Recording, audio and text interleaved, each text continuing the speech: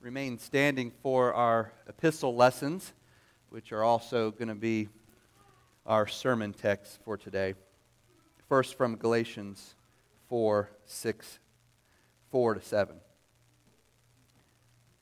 But when the fullness of time had come, God sent forth His Son, born of a woman, born under the law, to redeem those who were under the law, that we might receive the adoption as sons. And because you are sons, God has sent forth the Spirit of His Son into your hearts, crying out, Abba, Father. Therefore you are no longer a slave, but a son. And if a son, then an heir of God through Christ. And now from Romans 8, starting in verse 12, I'm going to read to verse 34.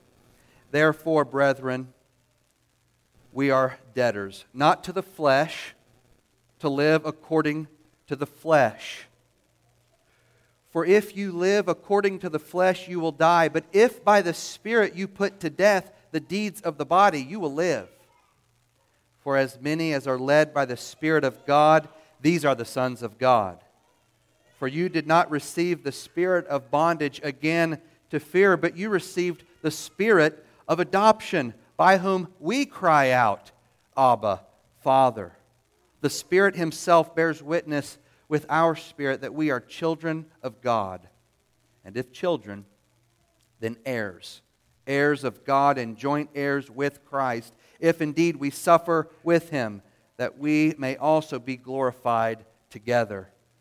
For I consider that the sufferings of this present time are not worthy to be compared with the glory which shall be revealed to us, in us, rather.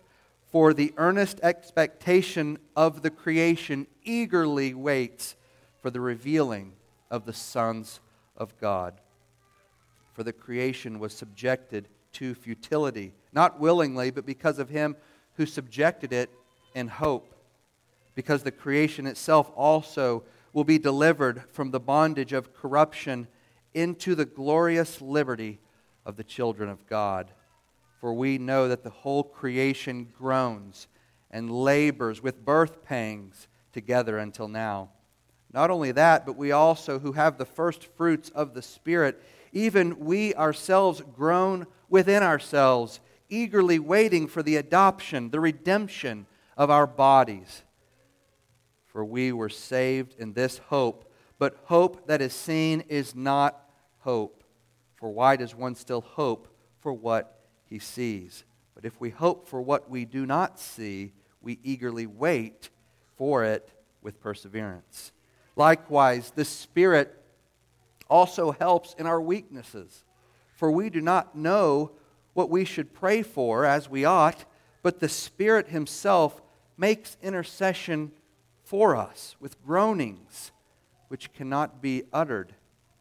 Now He who searches the hearts knows what the mind of the Spirit is, because He, the Spirit, makes intercession for the saints according to the will of God. And we know that all things work together for good to those who love God, to those who are called according to His purpose. For whom He foreknew, He also predestined to be conformed to the image of His Son, that He might be the firstborn among many brethren. Moreover, whom He predestined, these He also called. Whom He called, these He also justified. And whom He justified, these He also glorified. What then shall we say to these things? If God is for us, who can be against us? He who did not spare His own Son, but delivered Him up for us all, how shall He not with Him also freely give us all things? Who shall bring a charge against God's elect? It is God who justifies. Who is he who condemns? It is Christ who died, and furthermore is also risen, who is even at the right hand of God, who also makes intercession for us. Thus far, the reading of God's Word. This is the Word of the Lord. Amen. Let's pray. Father, please bless the reading and hearing and preaching of your word. Sanctify us today by your truth, by your word, because your word is truth. We ask this in the name of Jesus. Amen. Please be seated.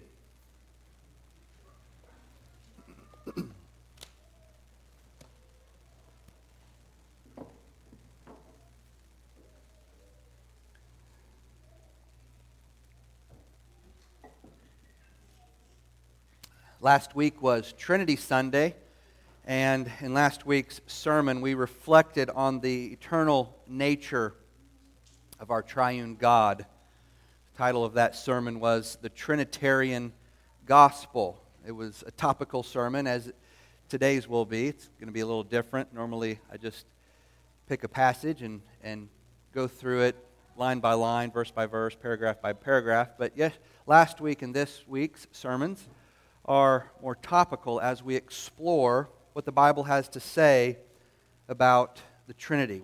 We considered last week what the Father, Son, and Holy Spirit have been doing for all eternity. But we also reflected on the historical activity of the Trinity. We considered what the Father, Son, and Holy Spirit have been doing in history. That's how we know the Trinity. It's by what they have done, how they have revealed themselves in space and in time, in Scripture. And we saw that the activities of the three persons of God in eternity are therefore not altogether different from their activities in history. They're of a piece with each other. The life and love that the three persons shared before the foundation of the world has been made manifest in creation, in history. The love that drove Father, Son, and Spirit to create the world is just the overflow of the love that they shared for all eternity before they created anything.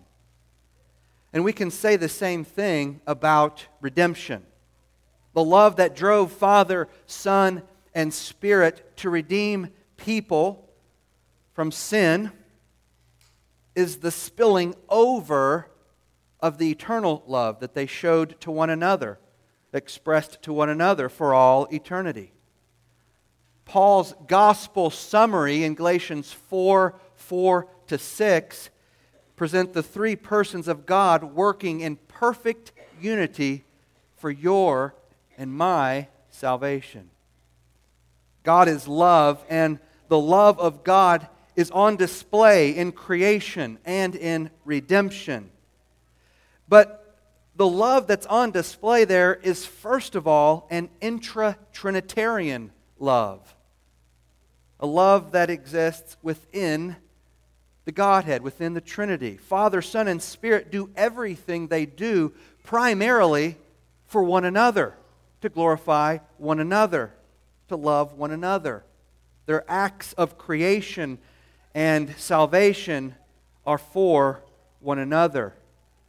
But these acts are also examples of their willingness to include others in their eternal fellowship of love. Before we launch into some of the implications of the Trinitarian gospel and the Trinitarian community, let's briefly review the foundation that we laid last week. What does Trinity even mean? And why is it important for us to think of God as a tri-unity, a three-person community?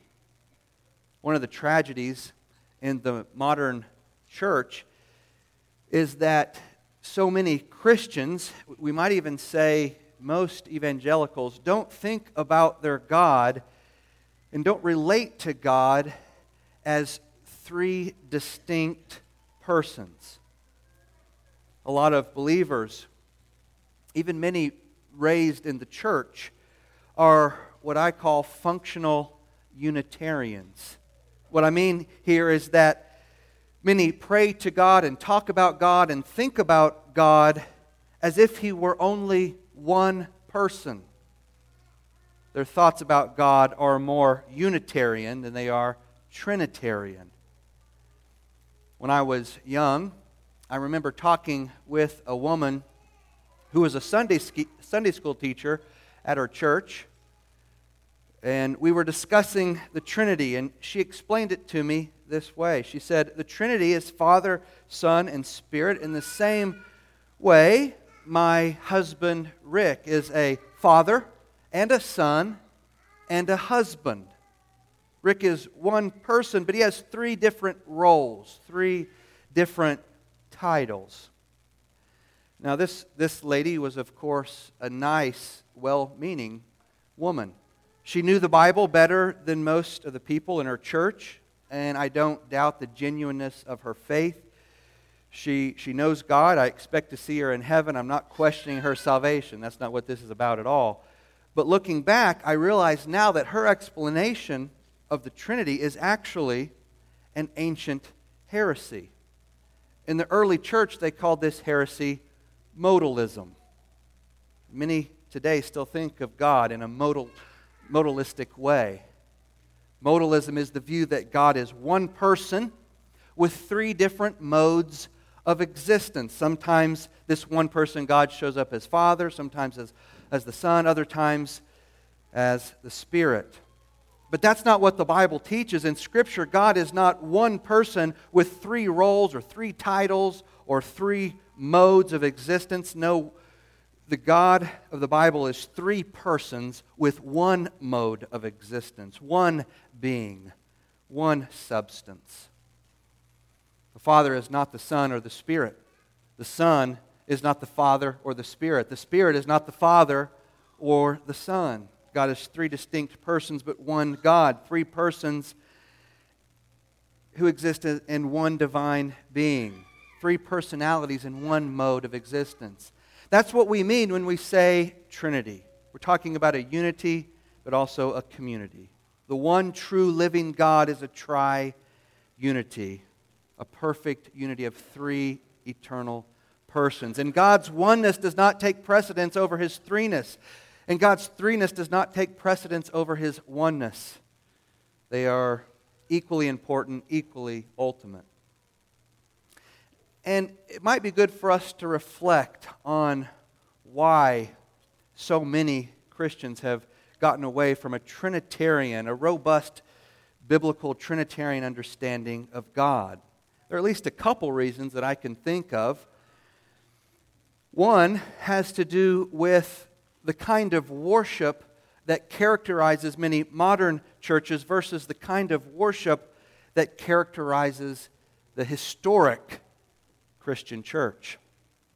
The prayers and the songs of the ancient church are shot through with rich, biblical, Trinitarian theology.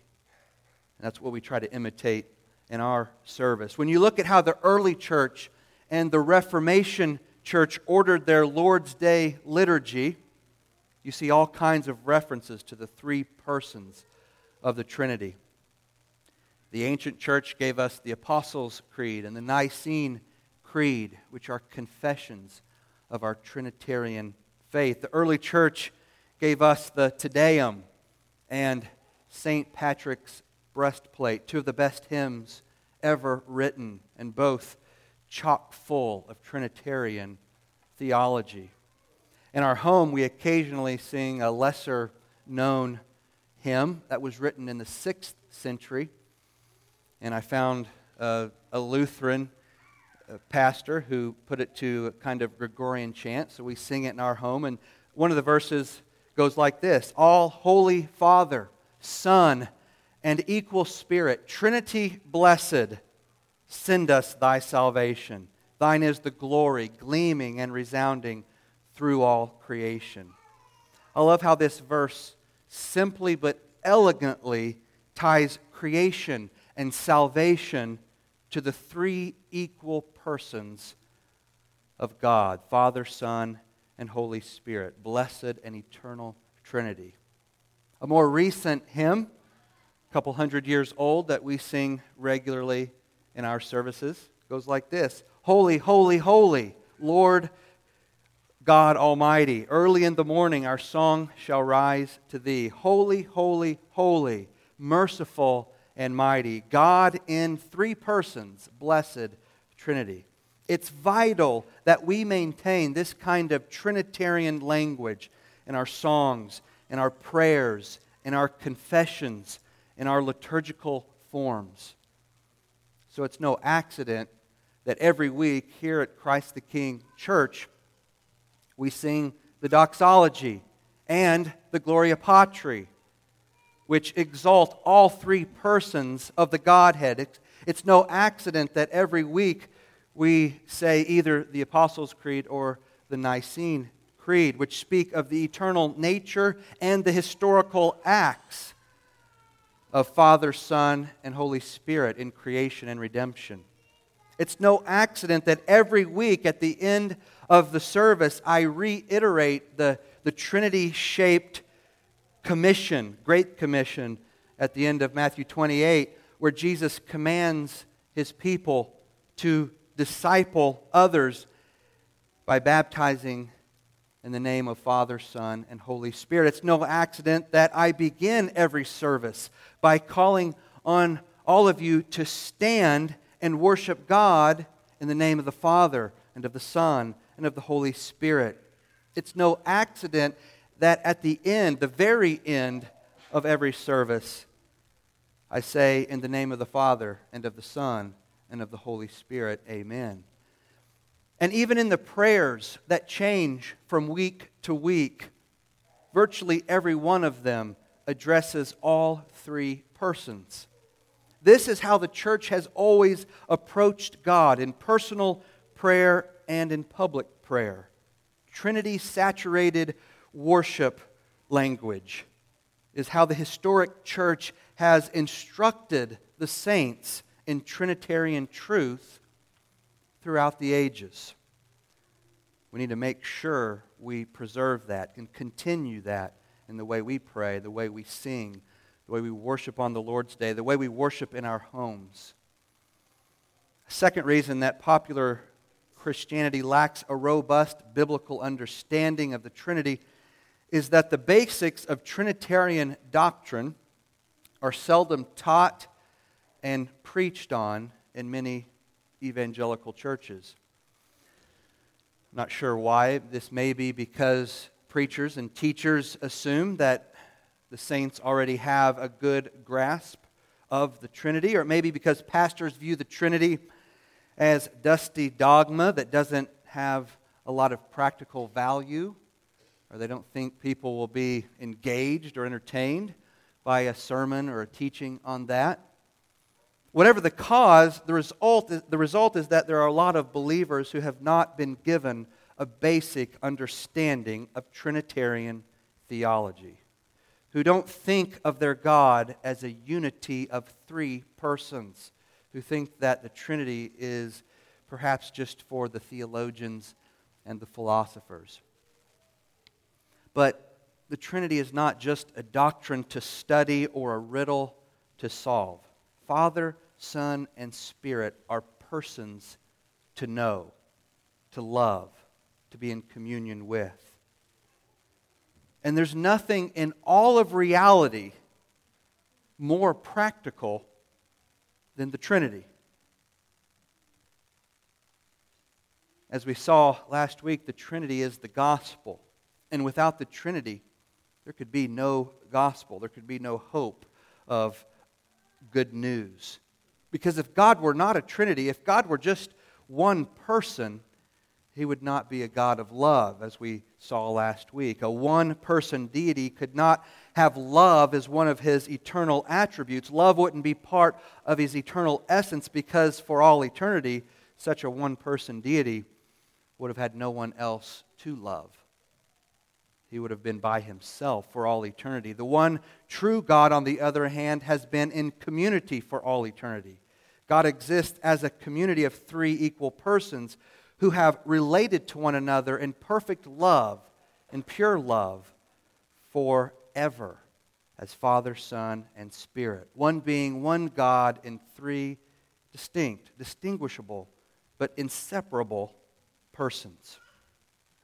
So, unlike the self-centered one-person gods of Islam and Judaism and Deism, The three-person God of Scripture is eternally others-focused. Eternally others-focused. The doctrine of the Trinity means that God has been others-centered forever. Before they created space and time and matter and mankind, God the Father, God the Son, and God the Holy Spirit were giving themselves to one another in relationships of perfect love, in a community of self-giving love. You see, the bedrock of the good news, the bedrock of the gospel that the cross of Christ rests on, is the reality that the three persons of God who have been enjoying fellowship with one another for all eternity decided that they wanted to restore fellowship between you and them. Even when you were dead in your sins, even when you were an enemy of the Trinity. Their eternal love for one another somehow, mysteriously got directed toward you. That's not something we can explain. For reasons only known to God, you became the object of God's love. And so, as Paul says in Galatians 4, the Father sent the Son to pay for your sin on the cross, and the Son went to the cross in obedience to the Father. Then the Father sent the Spirit of the Son, the Holy Spirit, into your heart to seal your adoption as God's child. The Spirit resides in your heart, in the heart of every believer. And from there, from within your heart, He cries out to the Father, Abba, Father. And so the story of the gospel, the story of the good news, is the story of the Trinity. The story of the Trinity is the story of the good news. The eternal love of God, which goes back forever, has led somehow, wonderfully, to your and my salvation at this moment in history. You have been united to the one true, living, eternal, personal God through the cross of the Father's Son and through the power of the Son's Spirit. That's the good news. That's the Trinitarian gospel. If you want to meditate more on this, on what the Trinity has been doing for all eternity, on the activity of the Trinity in creation and redemption, on the centrality of the Trinity to baptism and salvation and church life, I encourage you to go back and listen to last week's sermon if you missed it. For the rest of the sermon today, I want to build on this foundation and discuss just a couple of the implications of the Trinitarian gospel. Since all of reality stems from a Trinitarian God, and since our salvation is Trinity-shaped, how then should we live? How should we pray? How should we love? How should we live in community? Particularly in the redeemed community, the church. There are all kinds of things that we could explore, and maybe someday we will explore when we get back to this topic.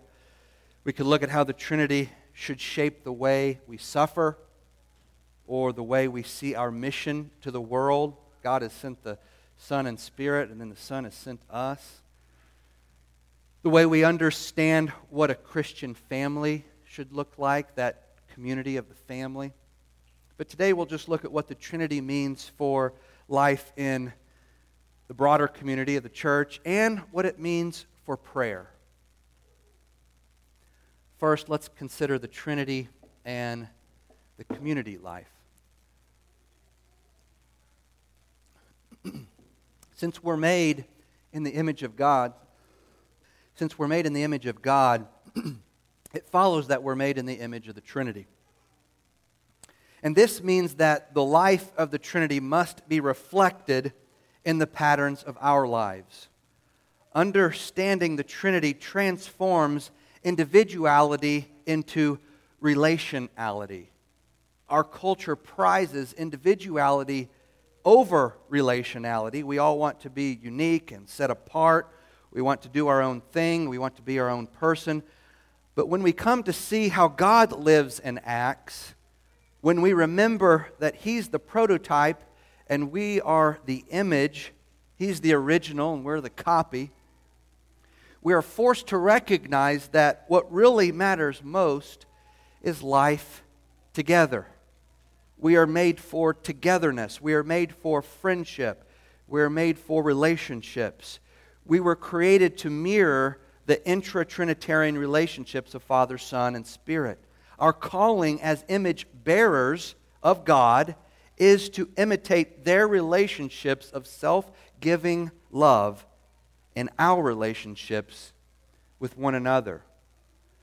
Because the Trinity lives eternally in community, we must live in community now. And believers will live in community forever. Community is not optional. It's not something that we tack on to our life as an individual. It's not like I'm a solitary individual who then adds community into the mix of who I am. No, I was born into a community, into several communities. I was saved by God into a redeemed community. Community is part and parcel of who I am. Living in community is essential. It's necessary to what it means for me to live as a faithful image bearer of the three-person God. I cannot image God well in isolation. No one can.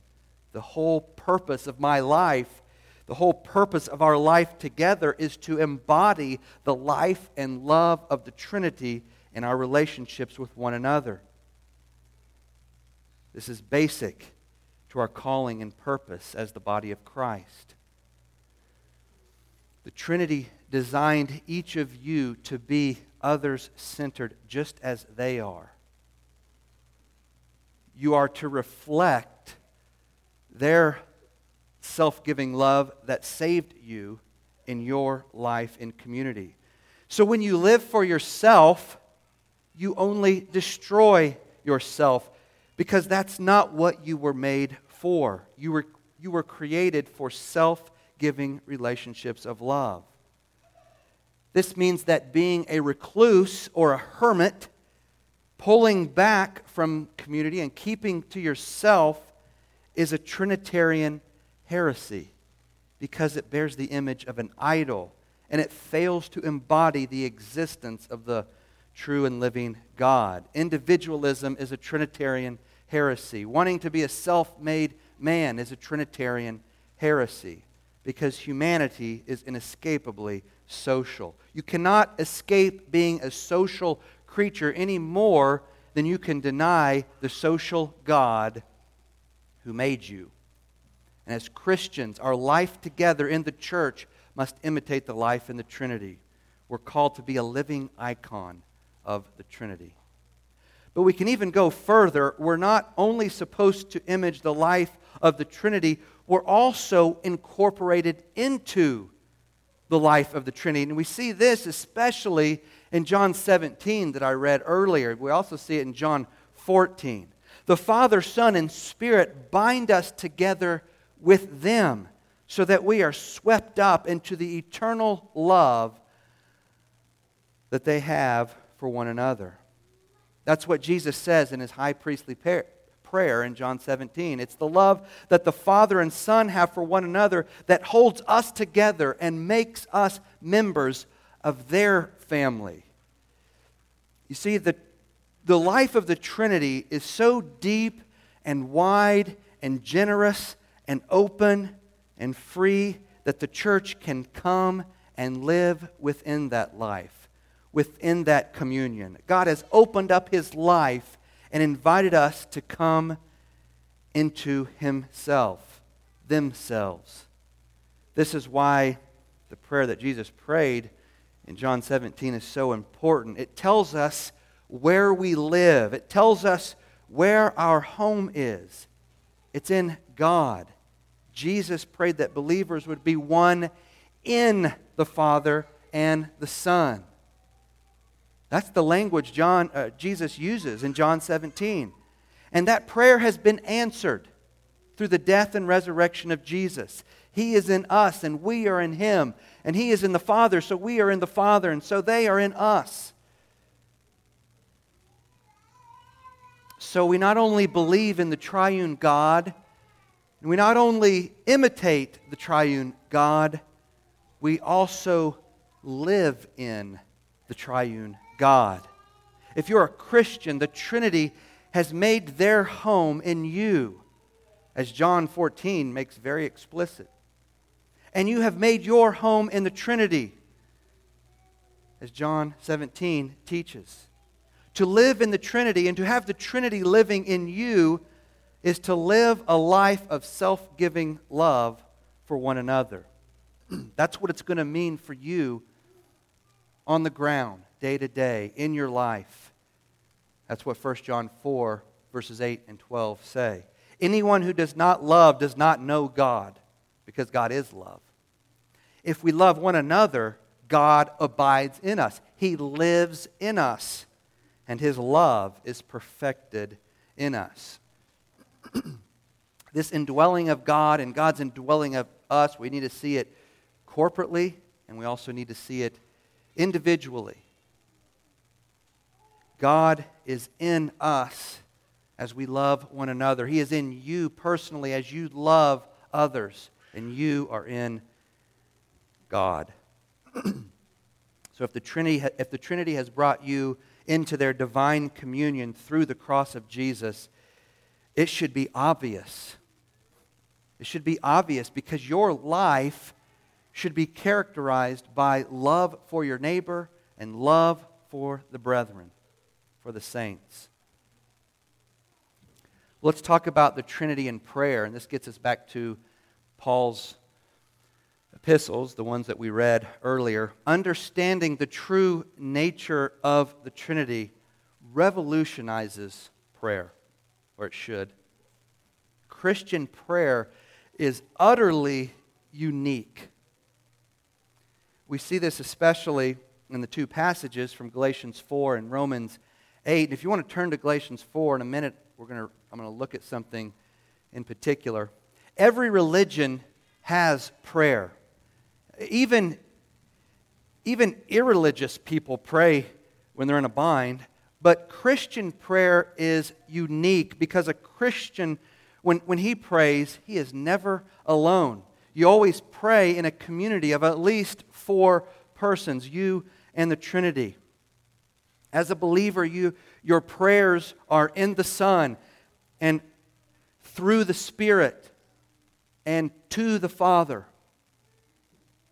Even when you forget to make that explicit, you don't have to every time. That's what's going on because your God is a Trinity.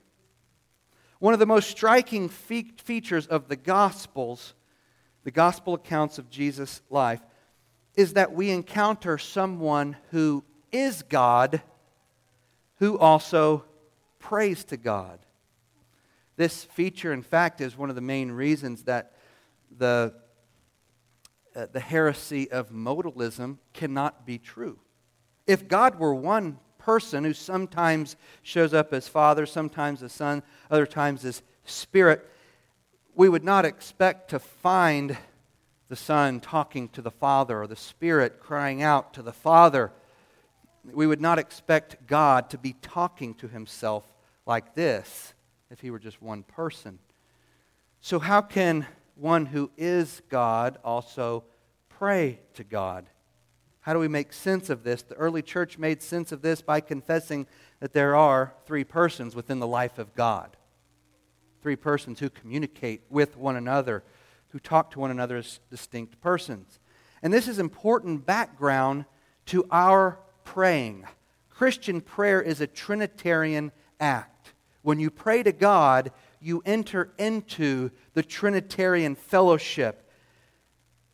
That Trinitarian fellowship that we get glimpses of in the Bible, especially in the Gospels. When you pray to the Father, you're getting caught up into the prayers of the Son and the Spirit. So if you have a Bible, open it to Galatians 4. Paul shows us something interesting about the Trinitarian nature of prayer. Galatians 4, verse 6. And because you are sons, Paul says, God has sent forth the Spirit of His Son into your hearts, crying out, Abba, Father. Who is praying in this verse? Who is the one crying out, Abba, Father, in Galatians 4:6? It's the Holy Spirit, or as Paul calls Him, the Spirit of God's Son. This is a very, very Trinitarian passage.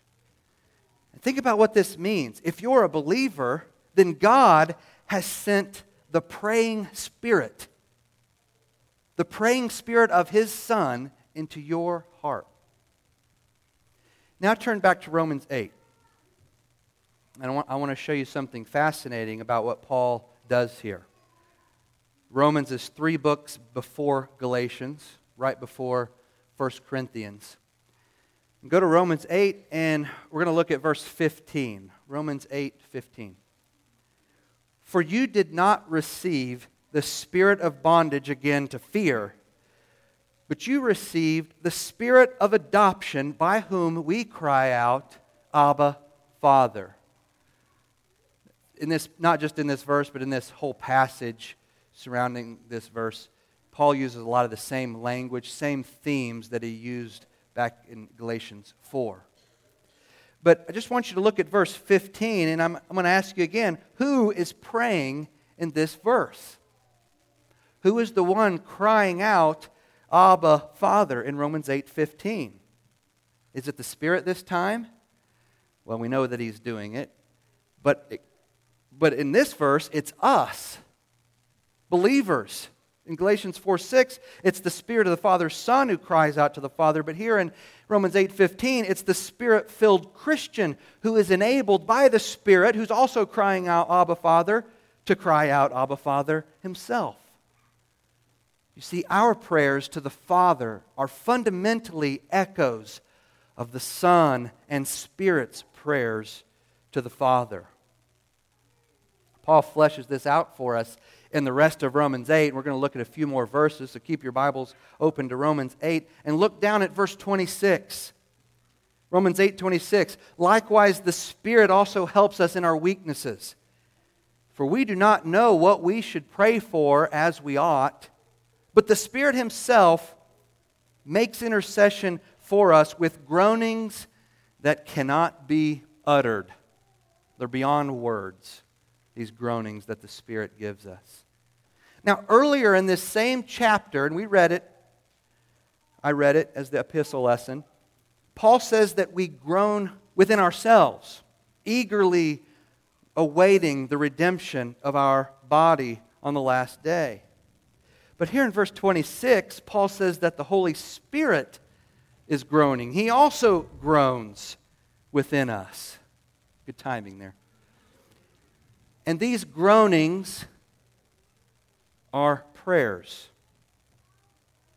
When we don't know how to pray, the praying Spirit in our hearts prays or groans for us. He makes intercession for us with groanings that can't be uttered.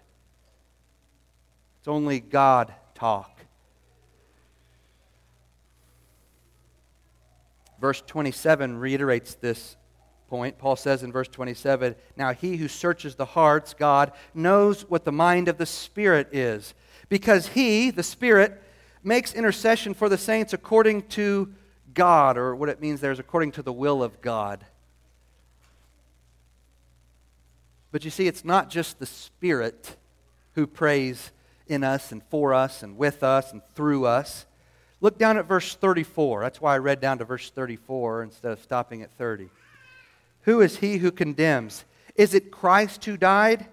It is Christ who died and furthermore is also risen, who is even at the right hand of God, who also makes intercession for us. So it's not just the Spirit, it's the Son who also makes intercession for us. So what do we make of all of this? The unique thing about Christian prayer is that it takes place in the life of the Trinity. In the Spirit, we are caught up into the prayers of the Son, as well as the groanings or prayers of the Spirit Himself. The praying Spirit of the Son sweeps us up into the prayer life of the Son, so that our prayers are joined to His prayers to the Father. Our prayer life is included in His prayer life. His prayers subsume our prayers. And so the Christian never prays by himself. His prayers are never just his or her prayers. We need to remember that Jesus and the Spirit are primarily the ones crying out, Abba, Father. The Son and Spirit have been talking to the Father for all eternity. And the Son is a unique Son. We are also sons, children, but the Son of God, Jesus, is a unique Son with a special relationship. And so He and the Spirit are the ones primarily calling out, crying out, Abba, Father.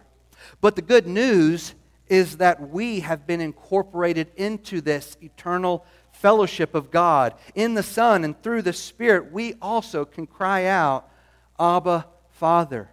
And what Jesus says in that prayer in chapter 17 of John is that the love that God shows the unique Son, the love that the Father shows the Son of God, the eternal Son of God, He also shows us. So while we're not the unique Son of God, we experience and receive the love that the Father shows the Son.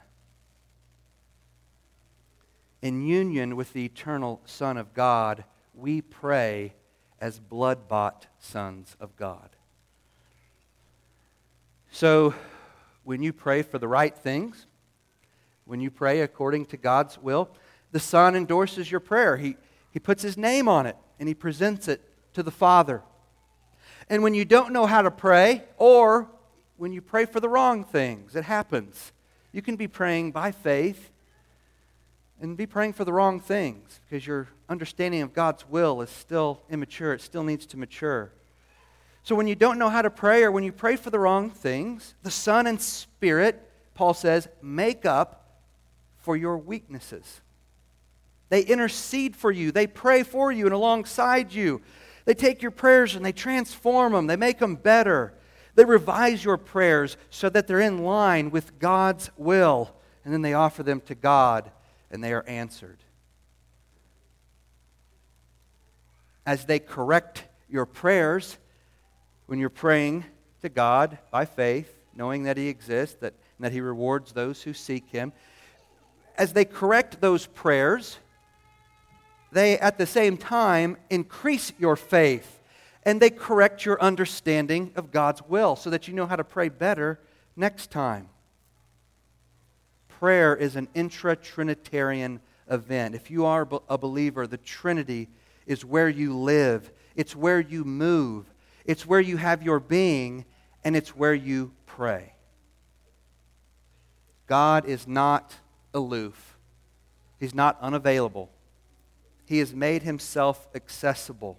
He has drawn near to you in His Son and through His Spirit.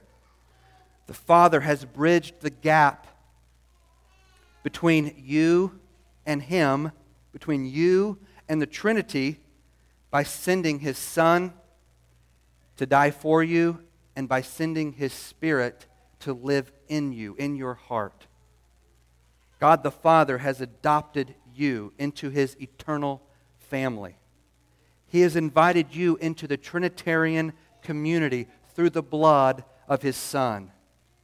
Through the power of the Spirit, He has enabled you to be a faithful image bearer as you live in community with others. So, knowing the Trinity is not a matter of becoming a scholastic theologian. It's not a matter of mastering a bunch of arcane jargon or making fine philosophical distinctions. Knowing the Trinity means living and loving as God lives and loves. It means living and loving as Father, Son, and Spirit have been living and loving from all eternity. Let's pray and ask for God's help to do this faithfully.